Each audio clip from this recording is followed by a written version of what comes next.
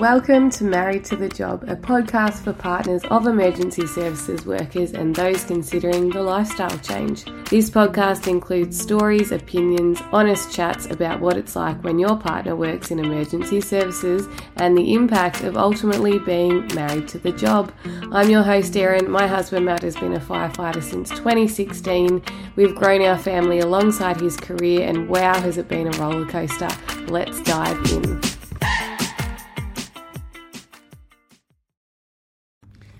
I'm coming to you as a tired, worn-out wife of a fireman. And I did have an episode last week, but it had a clicking noise or some noise and I just can't work out how to remove it. So anyway, here I am. Yay for anyone who's following along. And yes, I'm very tired and I'm very worn out, having the kids home on school holidays and being on my own 24/7 was a lot. And I definitely feel like I've had some reprieve now that the kids are back at school and kinder, but it's still very exhausting with the baby and the 4-year-old, and I'm having many a moment. And I'm definitely grateful, like by all means I'm grateful for the position that my husband's doing at the moment. He is off training the new recruits and he is loving the role, which is awesome. But the flip side of that is that he wants to do it again and I feel bad saying no. So who knows what next year will look like for my family, because it is a promotion, so it is a pay rise. It takes the pressure off me. For those following along on the hub, I am ultimately back to volunteering, and I've surrendered. I've surrendered to what's going on in my life right now, this time. We only have a couple more months of my husband doing this role, and then he'll have all of December and a couple of weeks in January off, which was ultimately the payoff for this because I wanted him around in those months. So like all things, you know, you make sacrifices to then have a positive result, if that makes sense. But it doesn't make the day-to-day struggles and frustrations and at times resentment any easier. He's home tonight, which is great, but we're also finding that we don't really speak much between the time that he, the night before he leaves, he gets up at 4 a.m. and off he heads. And we're not really speaking much in those 4 days, which admittedly I don't think is good for our marriage at all. But the reason that we don't speak is because he's obviously busy during the day, as am I, and then I don't want to be a negative Nancy to him all the time. So that's one thing. I don't want him to be away and, feeling bad that he's away or whatever. So I vent in other ways to other people. And also, when he finishes work at 6, and so by the time he's staying at an apartment, so by the time he's back at the apartment, and so they go back to the apartment, he gets changed, ultimately then they're going there, have drinks and go out for dinner and be social, which obviously that's all just part of it and you do you, but when the time that he's available ultimately is when I'm putting the baby to bed, and then as soon as I put the baby to bed I have a quick shower, unwind, and I just want to watch TV and not talk to anyone. So that's why we're not really speaking all that much. And then what I'm finding is day one when he's home is a real adjustment to him being home. I know that a lot of people will relate to that.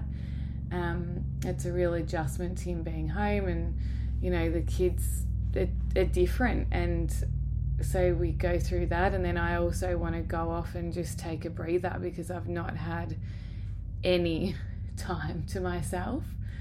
You know, sometimes I'll have my parents come and help, but that's not all the time. Quite rare and has to be very planned. But obviously I am grateful for that help too. But yeah, so the first day is real wishy-washy. I'm trying to get groceries because the kids and I are eating really basic meals when he's away. He's literally eating like a king because they get a meal allowance at restaurants and stuff. So he's eating like a king. We're eating like paupers.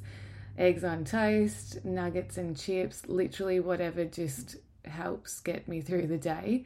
And also I'm finding that I don't want to be in the kitchen for hours when it's the only time I have to really just enjoy the kids. So I make my lunch boxes the night before. So I'm trying to have easy dinners, just do the lunches and then enjoy them and be with them.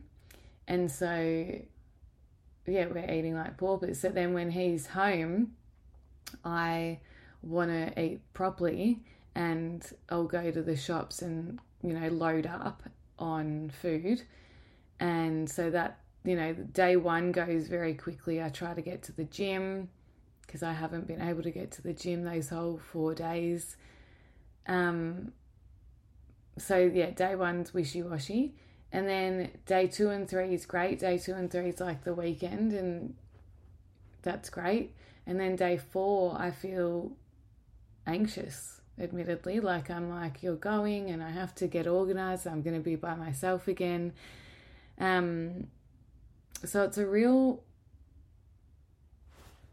wave that I'm riding.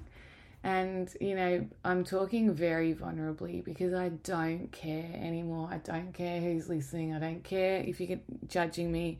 I'm so over caring. I have enough things going on that I just don't care. And so here I am showing up because I know, and, you know, the women that are listening and who this resonates with and who this is for, I know that this is helping you. A lot of you have reached out and told me, and I'm grateful for everyone that does that because then it encourages me to just be more honest and share more. And, you know, also then I know that people are actually listening, which motivates me to sit down and get it done. I do really want to interview some friends. Again, just logistics at the moment with organising times, but it is on my list. I have 2 friends in particular who I want to chat to on here. And if you want to chat with us about your experience, I'd love to chat with you and share your story. So please reach out to me. But this is a short one, literally just to check in about what's going on at the moment. And I am running a course for mums, and in that we talk about, rather than referring to life and the mother load and all that stuff as a juggle, let's try and refer to it as more of a dancing between all the commitments that we have, all the things on our plate, all the emotions and all that stuff, because I think that mentality is a bit more positive than juggling, because juggling's really bloody hard. I can't juggle, and I don't think I know anyone who can juggle, but we can all dance. So let's keep dancing. Let's dance together. And yeah, I just want you to know that I'm here riding the wave of a hard time with this job. And I'm definitely counting down until this roster's over. I'm counting down till Matt's leave, and I am already really thinking about next year and what I want that to look like, because I just think our kids are way too young to be doing this right now, because they're so dependent on other people. They're so dependent on me, and so it's a lot for me. And I don't want, God, I'm getting upset. I don't want that to sound like I'm, I don't know, like I'm, I don't know how to say it. Like, I'm grateful. I love my kids. I'm glad we have kids. I'm glad we have a baby. And you know, it's nearly her first birthday, so I'm also organising that.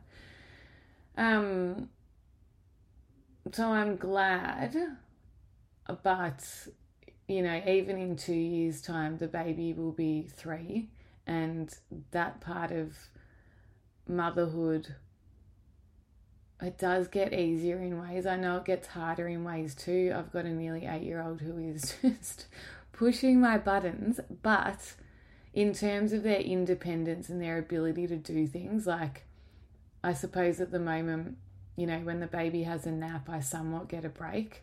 I've literally got the toddler watching TV right now so I can get this done. And you can find breaks, but you're still responsible. Like, you can't switch off. And, the toddler will only sit there. I think she's still called a toddler, a 4-year-old toddler. She definitely acts like a toddler. But she'll still need me, and she's still there, and it's not a break.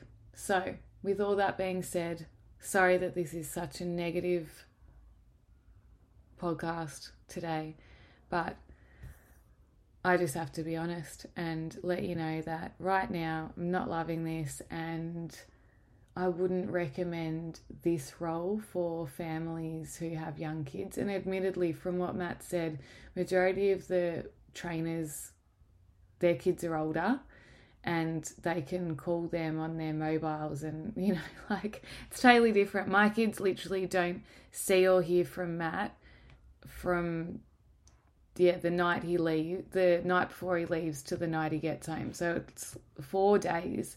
And even for them, I don't think that's really great that your dad's just not there, and then he's there, and then he's not there.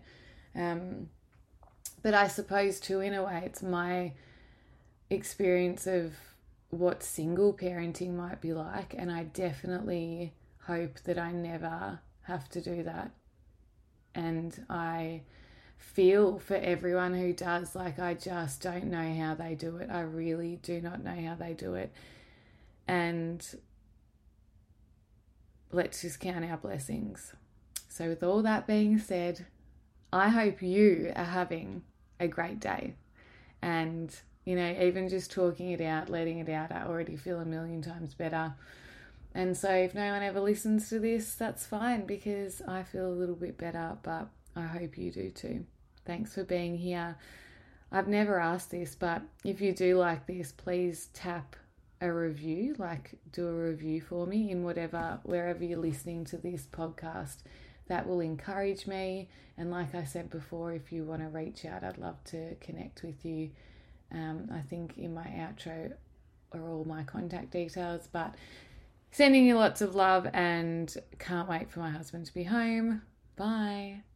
This podcast was brought to you by me, Erin Burke. Thank you so much for listening. You are welcome to email me at erin@theparentshub.com.au. That is my not-for-profit that I run. This podcast was recorded on Wurundjeri land, and I pay my respects to the elders past, present and emerging.